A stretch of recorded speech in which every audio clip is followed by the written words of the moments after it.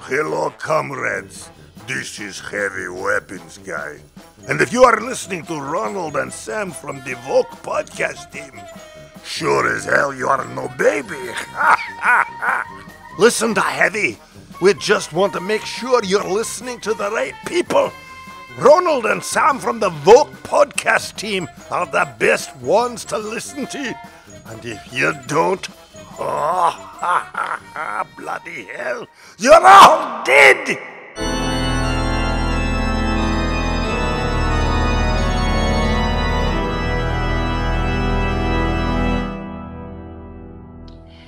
Welcome, Gary. It's a pleasure to meet you. I'm Ronald. I'm a sound engineer and voice actor.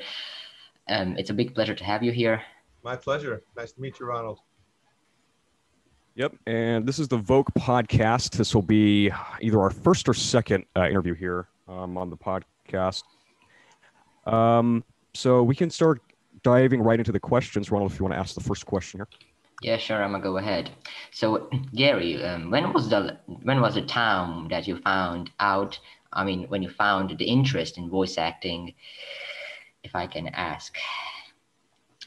Well, it's very interesting because I started out my career, believe it or not, as a mime, and so I was a mime from the age of 13. I was performing and. When I went out to Los Angeles in my late 20s, I had been a mime already for like 13 years. So I started to get work in LA as a mime. But by that time, I was kind of bored with mime. And so I wanted to sort of expand and do acting. So I started enrolling in acting classes. But I was also partners with a comedy partner whose name was Caleb Chung, and we were a comedy mime duo. And my specialty was he was a much better mime than I was.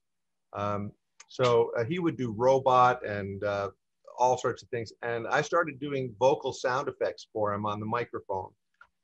So, you know, and I also did his voice. So he would just, you can look it up on YouTube. There's some videos of Schwartz and Chung, it's called. And interestingly, Caleb was a sort of a mechanical genius, and he went on to become a world famous toy inventor, and he invented the Furby. So, Furby. Yeah, the Furby.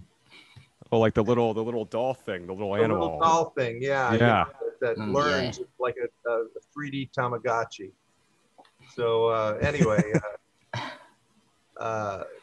so we convinced each other that you know, adding sound to our mime was the best thing to do. So I was doing a lot of vocal sound effects. At the same time, I was studying improvisation and acting, and I basically made a voice tape and started getting voiceover commercials and stuff like that. This is way back in the late 70s, early 80s. Oh, that's very interesting. Yeah, long before MP3s, we used audio tape.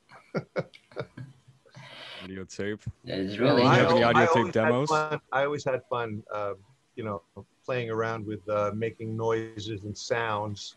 And I also had kind of an affinity for dialects and accents and imitating people. And so cool. I just, it just sort of was a natural progression from there. So your first project was being a mime. So was that like your, so that kind of segued into your acting career? Yeah. That's cool. That's cool. Yeah. So, and because I was a mime, I did a lot of work inside prosthetic makeups because pantomime lent itself to being, you know, things other than people. I remember Caleb one time got a job as a cube of salt.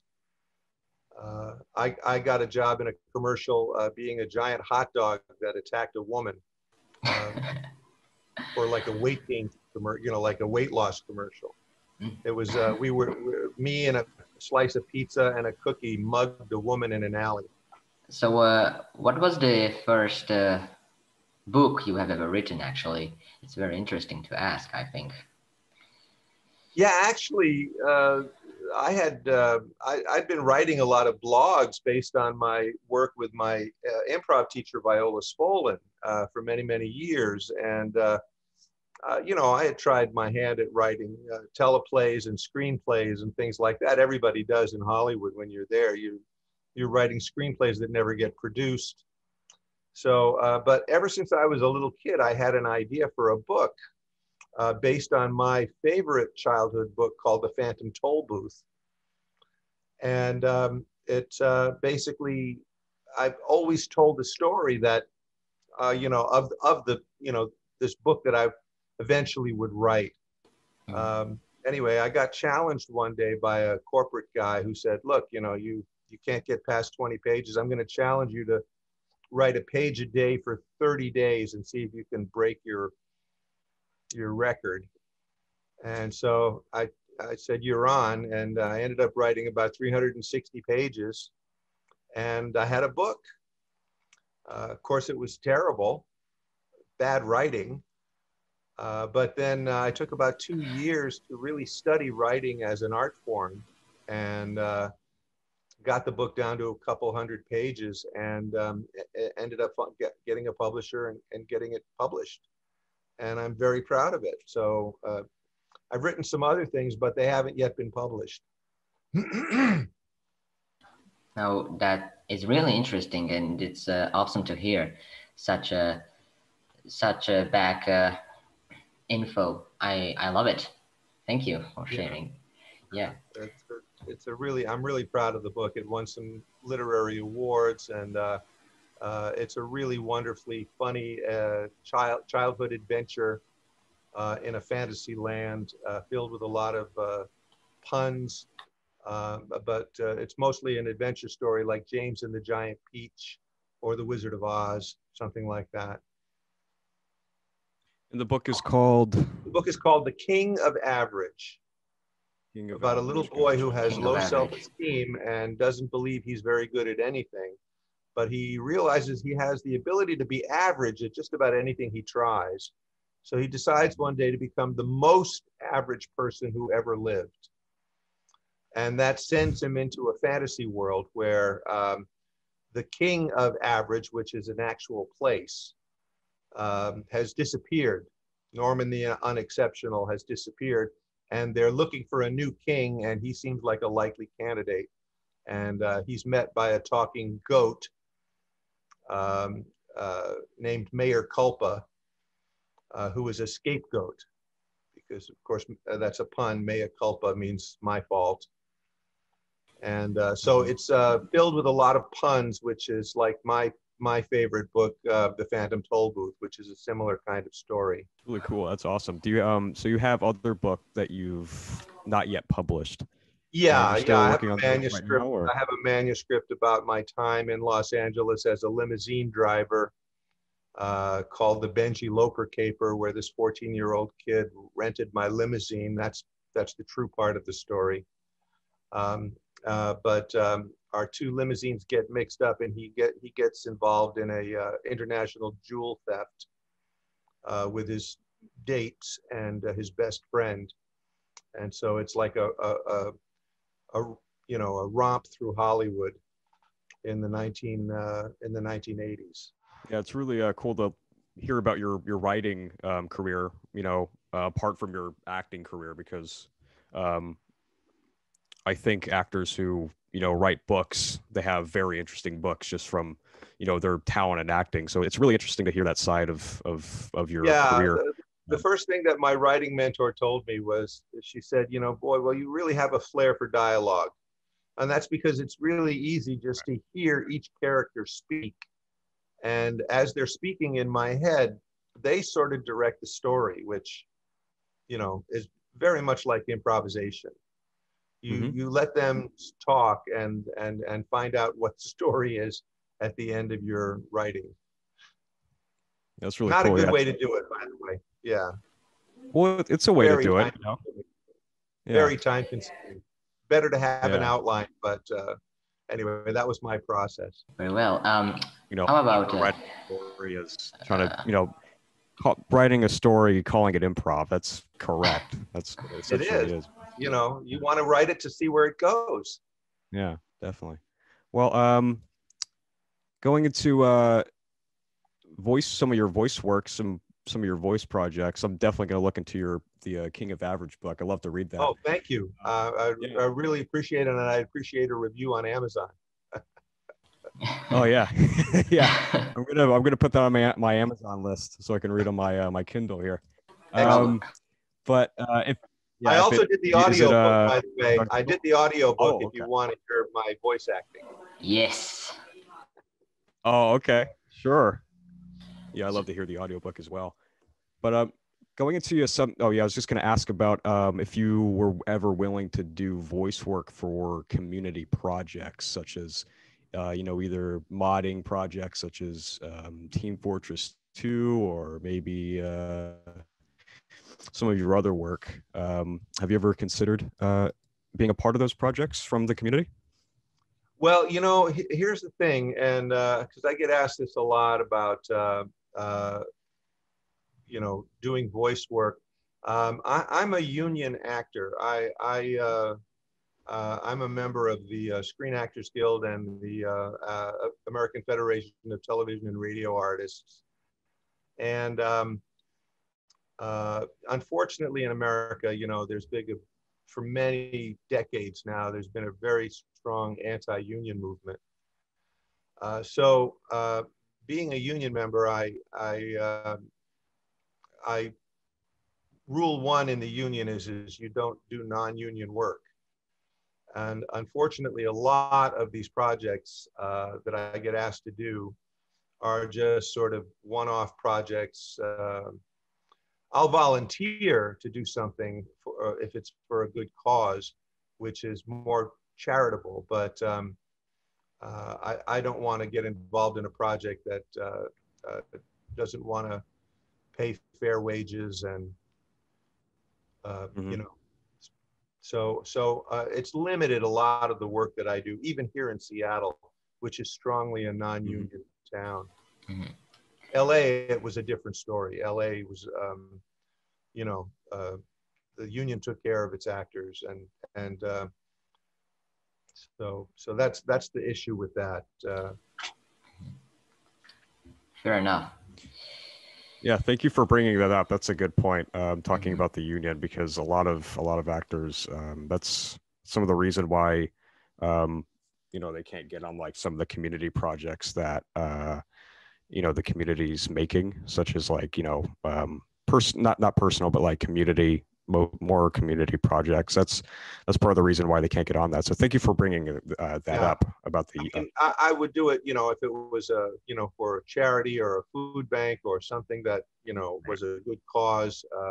I certainly don't mind doing intros for podcasts and things like that, but to do a non-union video game or to voice a project that you know, can't you know, takes advantage of actors who want to work. And believe me, actors want to work, which is why non-unionism is unfortunately, you know, popular. Fair enough. Right. Okay, so Gary, do you play any video games? I don't. I can't even get the heavy to pick up a gun. I mean, I have a 14-year-old like nephew, you know, a friend of my best friend, a son of my best friend, and he's a wizard, you know, and I watch what he's doing on the keyboard, and it's beyond me. It's beyond me. Well, I used to do games in the 80s and 90s, but you know, those were more text-based, you know, not like what it is now. Yeah. Yeah, some more of the DOS type of software. DOS-based games, you know, games that were like, you know, more puzzle games. One of the very first video games I ever did was a thing called the Jungle Book, which was a combination live action stock footage of Disney's The Jungle Book. And it's, you know, on the IBM computer in the days when you would like insert a floppy disk, you know.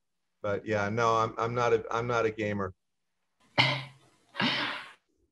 Well, people It's really can. interesting because I did not know for the longest time after having done Team Fortress that the game was so popular. And it was about 4 years after I had done the game that when people overheard me do, you know, a Russian accent, and they said, "Oh my God, you sound like Heavy," and I go, "I am Heavy," and kids would all go like, "Yeah, yeah," you know, and I started to realize that the game was popular, and I've been around the world, and I remember, you know, being at an improv festival in Australia, and I'm trying to build my reputation as an improv teacher all around the world. And a young gal, about 24 years old, you know, she said, you know, I admire your work as an improv teacher. I said, oh yeah. And so I did for some reason I did the voice of Demoman, and then she goes, "Oh my God, are you Demoman?" I said, "Yes, and I'm also Heavy." And she hugs me, and she puts her head on my chest, and she goes, "Oh my God, I've spent 900 hours with you." Jeez. Yeah, it's very popular. It must have been. I can't even imagine the experience you must have had, you know, discovering how popular Team Fortress was. Well, the first thing that opened my eyes was Valve had asked me to do an autograph signing at a Dota 2 competition here in Seattle. And when I went down there, I couldn't believe, first of all, how international it was. And secondly, how amazing, you know, all of the cosplay and all of the fandom there. It was the first time I ever in my life, you know, experienced like, this is what a rock star must like live with every day. This was amazing. And it was really fun. And, you know, to watch that Dota competition was also awesome. Yeah. They invite a lot of voice actors like from various like Valve games to come and be there, which is really cool. I'd like to go to one myself. Hopefully I'll see you there next time. Yeah. As a matter of fact, I think John Patrick Lowry from, you know, who's on TF2 and a lot of other games. I think he MCs those events. Yeah, he does. Yeah, I saw some of his work in that. It was very impressive. Yeah, John's a super talented guy, as is his wife Ellen. Oh my God. Right. Yeah. Ellen's great. Yeah, we plan to interview John pretty soon, but we could probably get into the more of the Team Fortress 2 center questions since we're on the topic here. Sure. First question here is, you're not really exactly well known as compared to, you know, Heavy and Demo in Team Fortress, but how hard, or was it hard to get into the role of Monoculus? You know, like what would in the Monoculus like Halloween monster? You remember the Monoculus, right? No, Monoculus. Refresh me. It was the pumpkin-headed, like, you know, guy with the axe, and like it was just mostly laughs. He did mostly like maniacal laughs. It was like for a Halloween-centered, like themed kind of update for the game. Oh, really? Okay. So yeah, they used to bring me in for various updates and things like that. And, you know, they would give me just enough information to let me know what I was doing. But I was not tracking the life of the game. Just happy to have the job. So I was a pumpkin-headed character. Yes, you were. Interesting. Yes, it is. Okay, do you actually remember the last time you went into the studio to record for Valve for Team Fortress 2? For Team Fortress 2, no. Well, that was a while back. It might have had something to do with hats. Something about everybody put on different hats, or it was a while ago for TF2, I think. I've done some recording over at Valve for something called Artifacts. On that's a Dota related game. But it's been several years, I think, since I've been in on a TF2 expansion module. So I really don't remember. What's the last one that they released that I appeared in? It's hard to track. It's hard to track. I believe you might have been involved in something called the Jungle Inferno, but I think I know the one you're talking about. It was probably about 5 years ago. It was called the Gunmetal Update, and it involved a bunch of hats. And yeah, it was like a big short, like minute short that came with it. Yeah, I think users were like starting to like do their own animation and stuff like that. They let users start animating the characters. I remember I got a call one day for from a fan who asked if I would record Bohemian Rhapsody as the Heavy, and he animated the Heavy singing Bohemian Rhapsody. It's quite funny. Mama, just killed a man. Yeah. Jesus, so funny. Okay.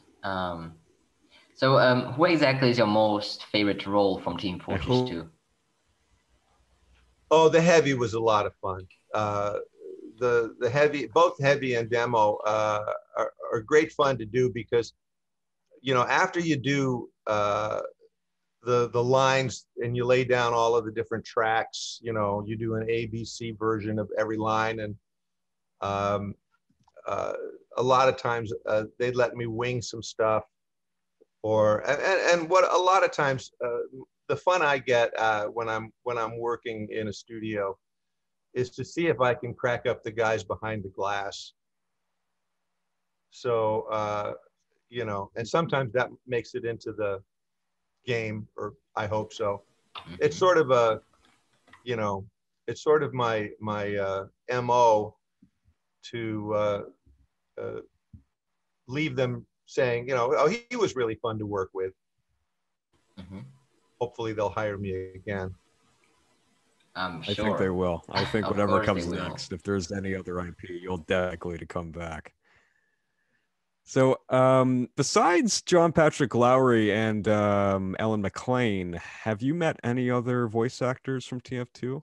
Oh, yeah. Other than Demoman as well. The late Rick May. You voiced yourself.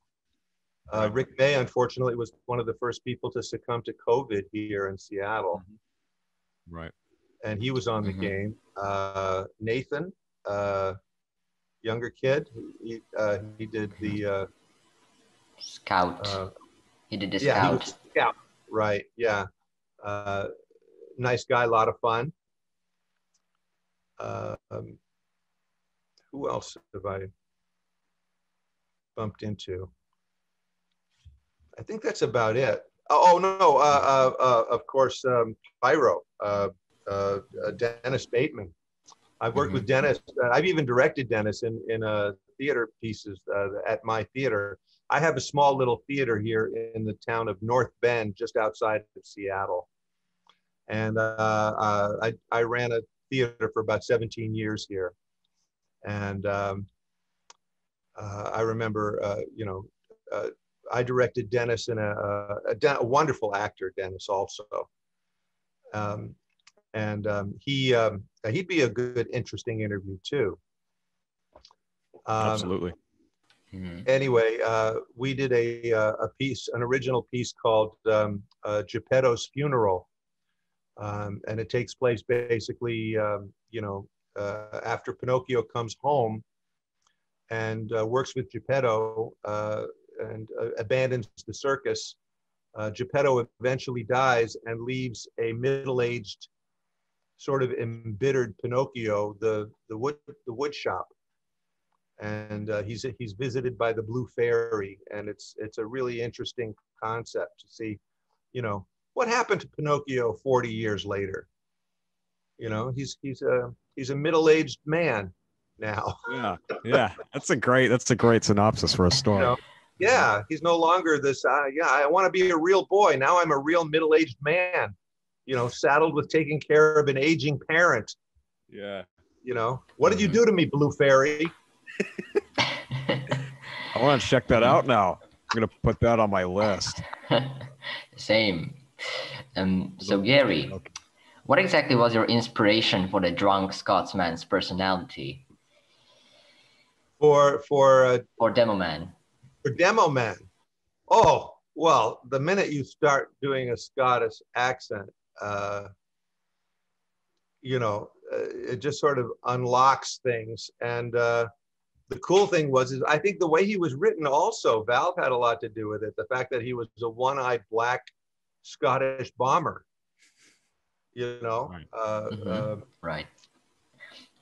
So, and you know, the Scottish accent actually took me a little while to get. You know, when I was first doing accents, this was back 40 some odd 50 years ago, I could not get a Scottish accent. It always slipped into Irish or something. You know, I could not find that cadence for a while until I was on the film Quest for Fire in 1980, and I took a vacation to Scotland.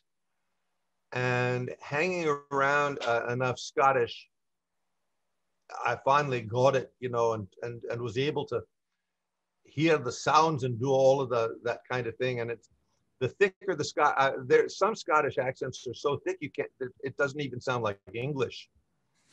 So I just started, you know, playing around with it, and even before, I think there's a Scottish accent on my demo tape, and it just says it's at the very end, and it just says, "All right, rewind." I mean, think about how somewhat like unintelligible, like, you know, the Scottish accent is, plus drinking. Oh yeah. Oh, I remember the sequence where, you know, they would let me spew out all sorts of foul mouth stuff, and they would bleep it. Yeah. And that turned out to be a lot of fun.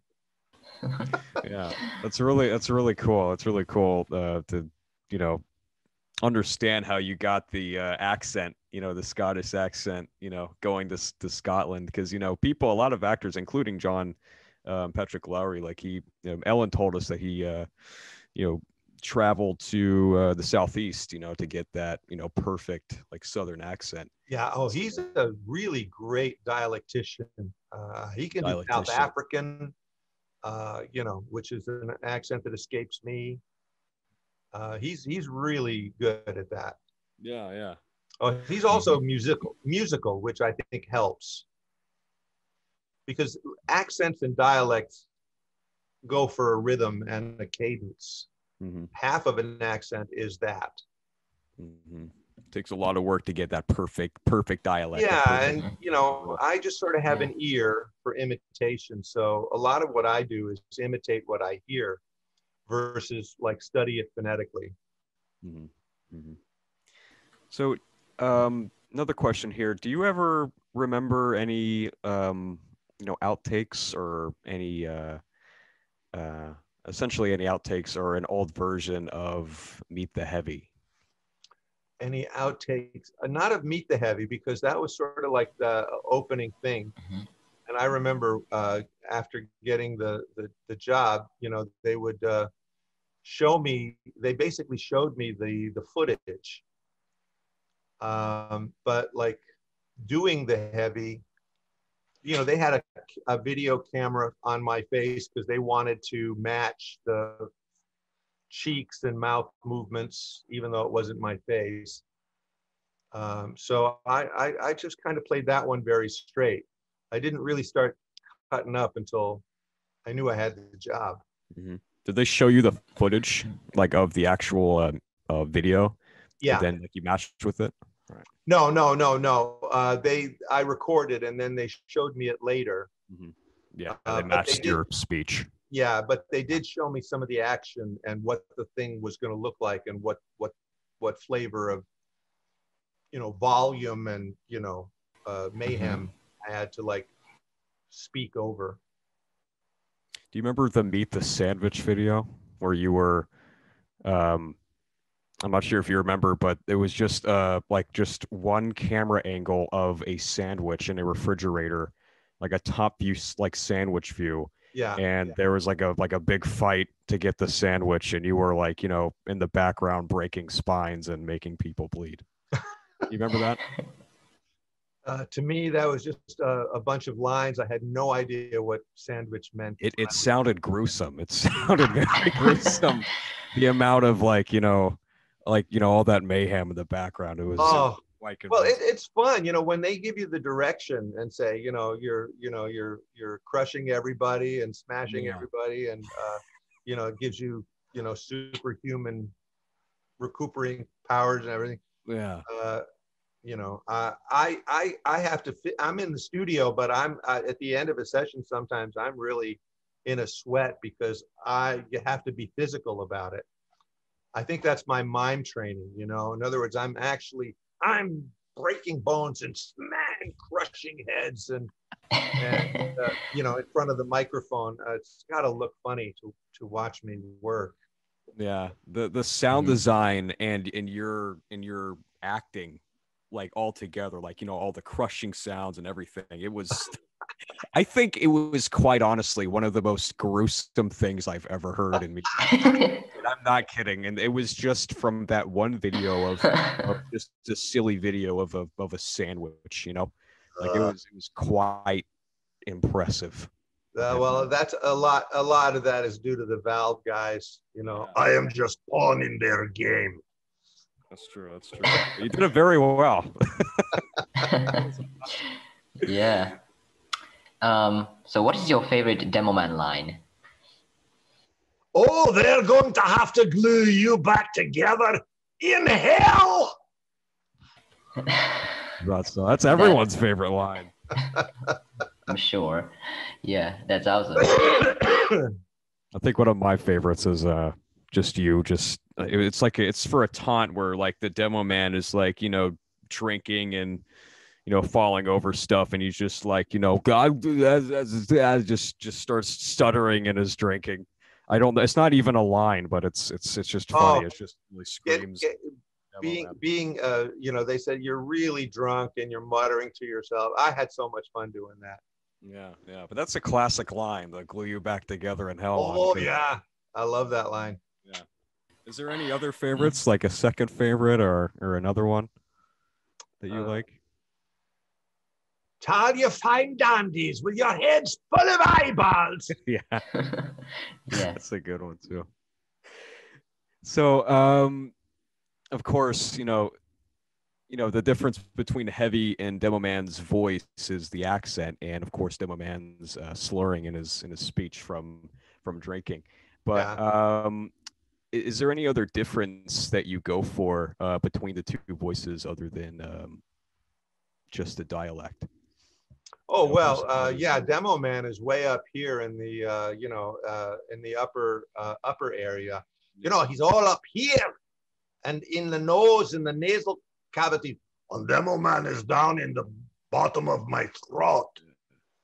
So when I do Demoman, my whole neck changes. I'm using another part of my body. Where Demoman is up here, you can even see it in my face. Yes, definitely. We can see it. We can see your face physically changing as you get into down here. Down here. What up here? Yeah. And the Scots, they do really seem to be up here. Like the face you made for the Scots. That's what they actually kind of look like. I know. Yeah. They very uptight. Yeah, that's why they have to drink so much scrumpy. Yeah. Just to kind of keep an even keel. Yeah. Yes. That's exactly what it is. It might Otherwise, I'd be wired. Yeah. It might be a nationality thing, like like different ranges of voices from different nationalities make their face kind of more different as they Oh talk. yeah. British, they pulled back and reserved, and Mhm, unless you're doing like Cockney and all of that stuff, and that's more in the front of the face. mhm. Hmm. Yeah. So I'm not sure if you remember anything from a recording for Left 4 Dead, but what direction did Valve give you while recording for the airport runaway radio guy? Oh yeah, I just kind of did the quintessential, country boy pilot, from like South Texas, kind of that, just kind of doing like a generic Southern guy, just like that kind of. The hard one on Left 4 Dead was the tank. That ripped my throat. You did the tank. That's Yeah. right. Yeah. I haven't even noticed that. Jeez. Oh no, that's it. I mean, from the tank in the background there, it makes sense, and from your history of tearing your throat up to do all these roles, it makes sense. Yeah, Hmm. yeah. That was in the days before we had set in some protocols for damaging your throat during a session. And I remember at the end of that Left 4 Dead session, I said, "Thanks, everybody. Really had a great time. That was a lot of fun. Let's do it again." Okay.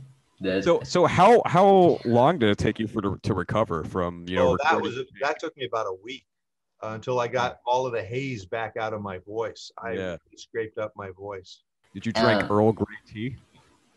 I drank a lot of hot water, lemon, Yeah. and honey. Yeah.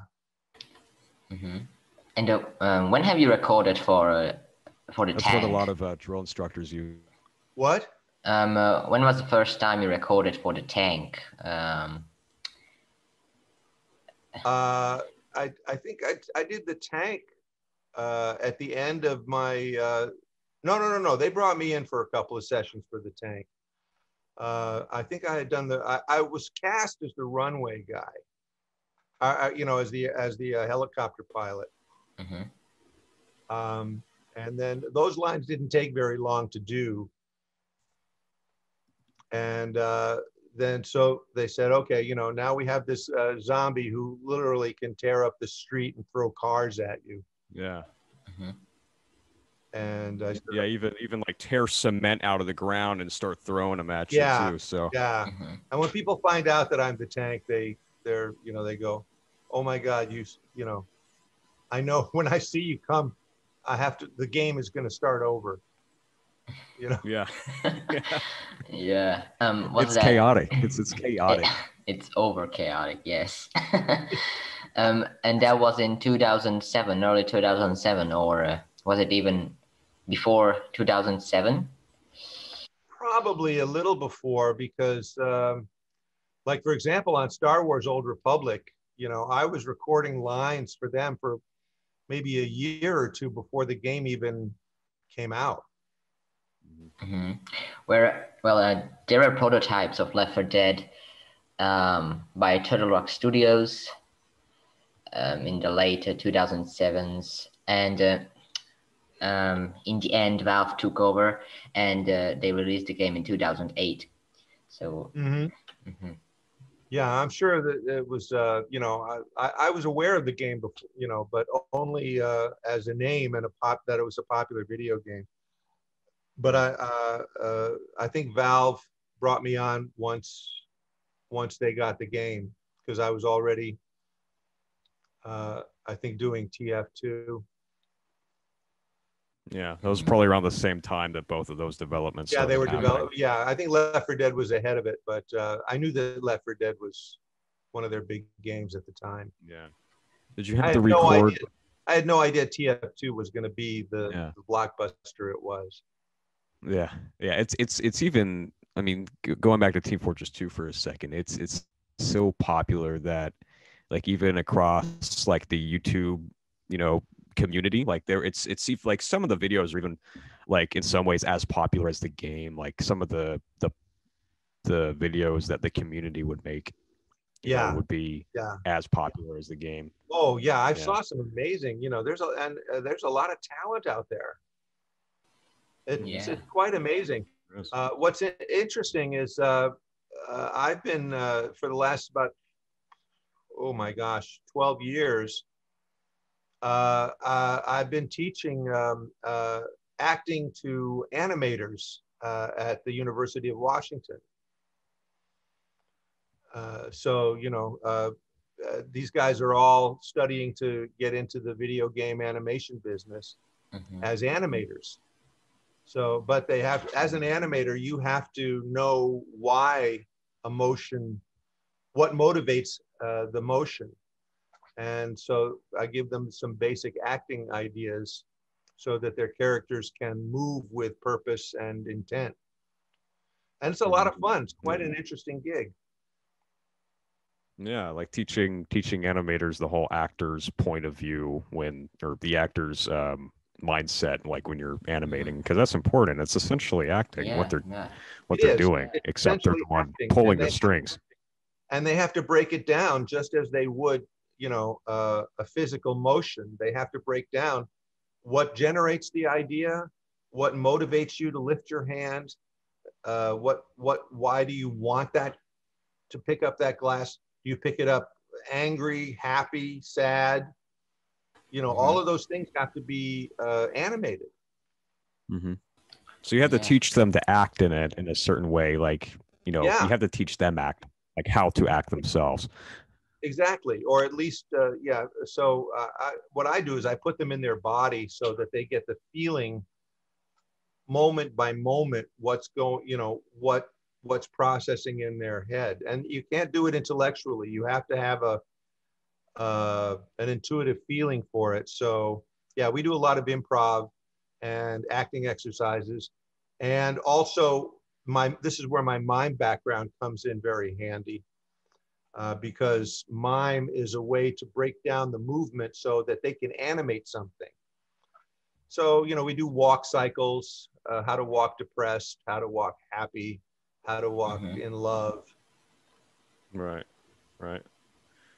Well, I mean, it's interesting it really is interesting to get animators to act, because, you know, for them, they're pulling all the strings. The best ones do have that ability. And you can see that in, you know, Pixar picks those people. They're brilliant, not just technically, but they understand story and motivation. Yeah. Then, like, I think another thing that that helps animators bring like a convincing performance in their animations is listening to the voice acting. Like, there's so many factors that go into that, like listening to the voice actors acting and how that personality from the voice actor can translate into the actual movements itself. Well, so the first thing I get my students to do is to watch silent films, because if you can say it with your body, adding the voice is only going to be gravy. If you can get it visually to translate emotionally, then first of all, that is just going to make the voice actor look that much better. You can't just let the voice do it. So it really is. It's a collaboration between. People still make silent films as well. Yeah. As a matter of fact, the projects we do at UW are all essentially silent films with effects. There's no dialogue. So also, then the movie becomes universal. Right. And there's a lot of beautiful animations out there. If you go to an animation festival, there's a lot of animation that's without voiceover. Yeah. I think they have in Pixar, they have like the short films. Those are mostly, from what I recall, like they're mostly like like silent films. There's not really any talking. It's just kind of the movement. So that's a great example of like no dialogue type of short animations. And once you have that under your belt and you add good actors, then you get that supercharged, fantastic Pixar movie. Mm-hmm. Yeah. Do you still do those? Do you still teach animators, acting, or have you done that lately? Yeah. Well, not since COVID hit, but yeah, last year. Right. Yeah. A lot of times also they'll use me because of my mime background. I say a lot of times I'm sort of the Andy Serkis of UW. Yeah. They'll have me do the action and video reference me for their projects. So that's really a lot of fun to do too. Yeah. Okay. Well, that concludes all of our questions here. I think we're good to go. Thank you for joining us for our interview, and thank you for asking our many questions involving one of our favorite games and Valve in general. And we're definitely going to check out your book. I'm very excited. Thank you. Thank you. I would love you to so much. Gonna check out your book too. Yeah. It's on Audible and on Amazon. It's both. And the oh my goodness, Sam, I think you're cutting out. Hang on, yeah, that was a cutout. You want to redo that?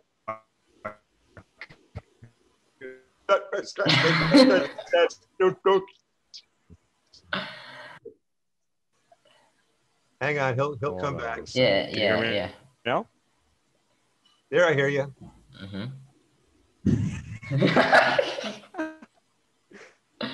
Your voice is back. Your picture's frozen.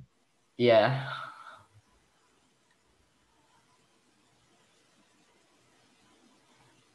Oh, I think he's gone. I'm back. I am back. Oh, there you are. Here you are. I don't know what's going on with that.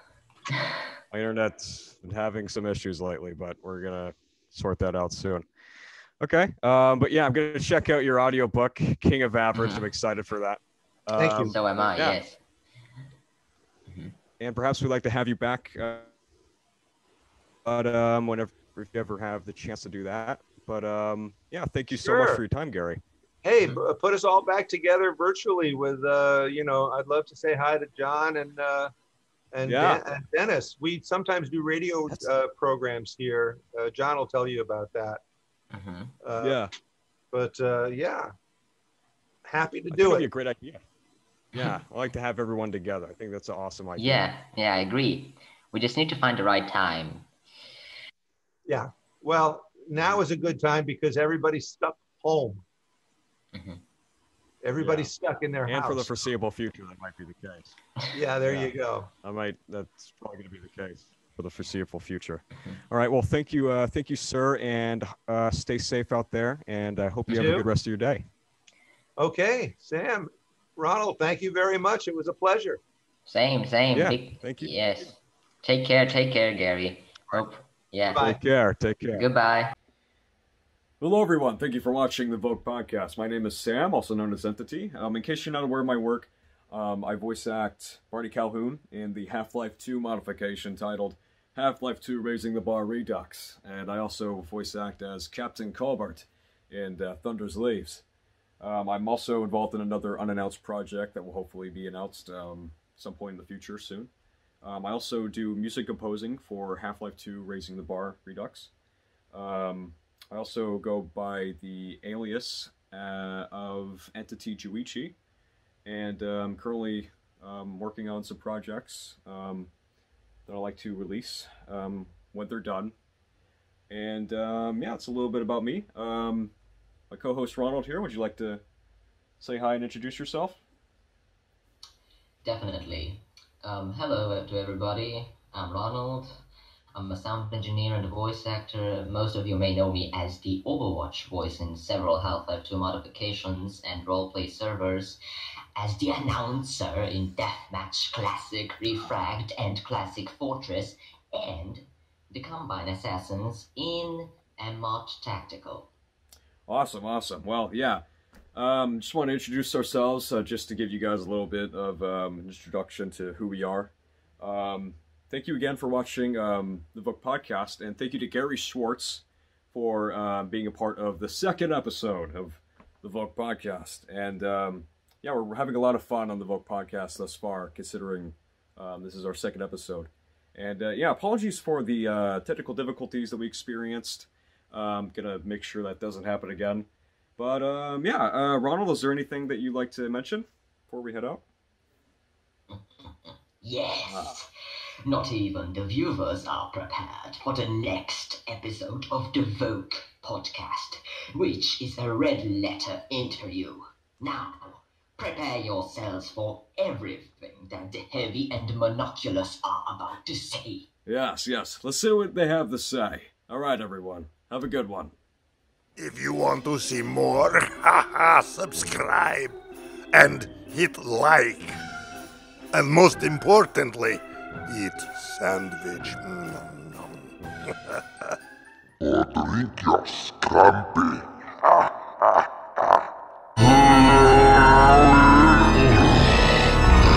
Happy Halloween!